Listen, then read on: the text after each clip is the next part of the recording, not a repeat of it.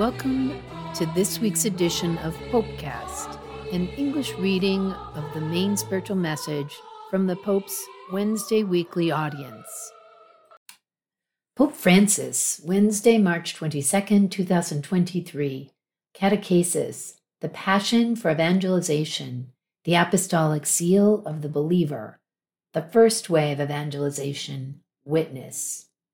Dear brothers and sisters, good morning. Today we will listen to the Magna Carta of evangelization in the contemporary world, St. Paul VI Apostolic Exhortation, Evangelii Nuntiandi, December 8, 1975. It is topical. It was written in 1975, but it is as though it were written yesterday. Evangelization is more than just simple doctrinal and moral transmission. It is, first and foremost, witness. One cannot evangelize without witness. Witness of the personal encounter with Jesus Christ, the incarnate Word, in which salvation is fulfilled. An indispensable witness because, firstly, the world is, quote, calling the evangelizers to speak to it of a God whom the evangelists themselves should know and be familiar with. Cross-reference, Evangelii nuntiandi, 76. It is not to transmit an ideology or a doctrine on God. No, it is to transmit God who's living in me. This is witness, and moreover, because modern man listens more willingly to witnesses than to teachers. And if he does listen to teachers, it is because they are witnesses. Cross-reference, Evangelii nuntiandi, 41. The witness of Christ, then, is at the same time the first means of evangelization, the essential condition for its efficacy, so that the proclamation of the gospel may be fruitful, being witness.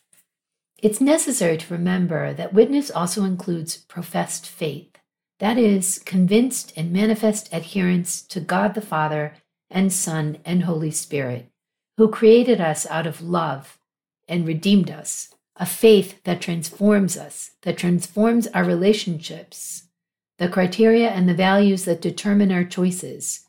Witness, therefore, cannot be separated from consistency between what one believes and what one proclaims and what one lives. One is not credible just by stating a doctrine or an ideology. No. A person is credible if there is harmony between what he or she believes and lives. Many Christians only say they believe, but they live something else, as if they did not. And this is hypocrisy. The opposite of witness is hypocrisy. How many times we hear, this person goes to Mass every Sunday, and then he lives like this or that. It is true. It is counter-witness. Every one of us is required to respond to three fundamental questions posed in this way by Paul VI. Quote, do you believe what you are proclaiming? Do you live what you believe? Do you preach what you live? Close quote. Is there harmony? Do you believe what you proclaim? Do you live what you believe? Do you proclaim what you live? We cannot be satisfied with easy prepackaged answers. We're called upon to accept the risk, albeit destabilized, of the search, trusting fully in the action of the Holy Spirit who works in each one of us, driving us ever further, beyond our boundaries, beyond our barriers, beyond our limits of any type. In this sense, the witness of a Christian life involves a journey of holiness based on baptism, which makes us sharers in the divine nature. In this way, they are really made holy. Cross-reference Dogmatic Constitution Lumen Gentium number 40. A holiness that is not reserved to a few, that is a gift from God and demands to be received and made to bear fruit for ourselves and for others. Chosen and beloved by God, we must bring this love to others. Paul VI teaches that the zeal for evangelization springs from holiness. It springs from the heart that's filled with God. nourished by prayer, and above all, by love for the Eucharist. Evangelization, in turn, increases holiness in the people who carry it out. At the same time, without holiness, the word of the evangelizer will have difficulty in touching the heart of modern man, and risks being vain and sterile. Therefore, we must be aware that the people to whom evangelization is addressed are not only those who profess other faiths or profess none, but also ourselves, believers in Christ, and active members of the people of God. And we must convert every day, receive the word of God, and change our life every day. And this is how the heart is evangelized. To bear witness, the church as such must also begin by evangelizing herself. If the church does not evangelize herself, she remains a museum piece. Instead, it is by evangelizing herself that she is continually updated. She needs to listen unceasingly to what she must believe, to her reasons for hoping, to the new commandment of love.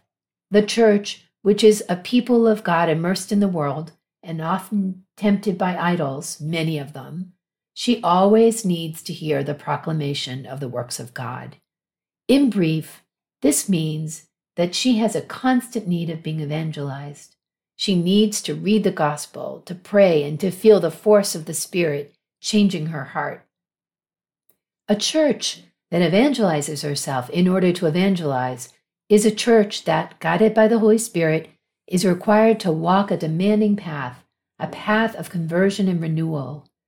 This also entails the ability to change the ways of understanding and living its evangelizing presence in history, avoiding taking refuge in the protected zones of the logic of, it has always been done this way. They are refuges that cause the church to sicken. The church must go forward. She must grow continually. In this way, she will remain young. This church is entirely turned to God, therefore a participant in his plan of salvation for humanity, and at the same time, entirely turned towards humanity.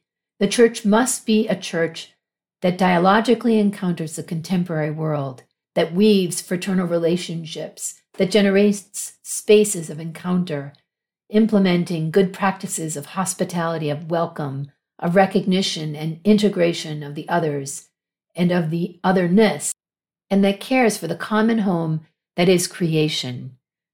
That is, a church that dialogically encounters the contemporary world, that dialogues with the contemporary world, but that encounters the Lord every day and dialogues with the Lord, and allows the Holy Spirit, the agent of evangelization, to enter.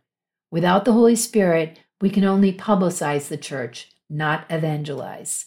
It is the Spirit in us that drives us towards evangelization, and this is the true freedom of the children of God. Dear brothers and sisters, I renew my invitation to you to read and reread Evangelii, nuntiandi. I will tell you the truth, I read it often because it is St. Paul VI's masterpiece. It is the legacy he left to us to evangelize.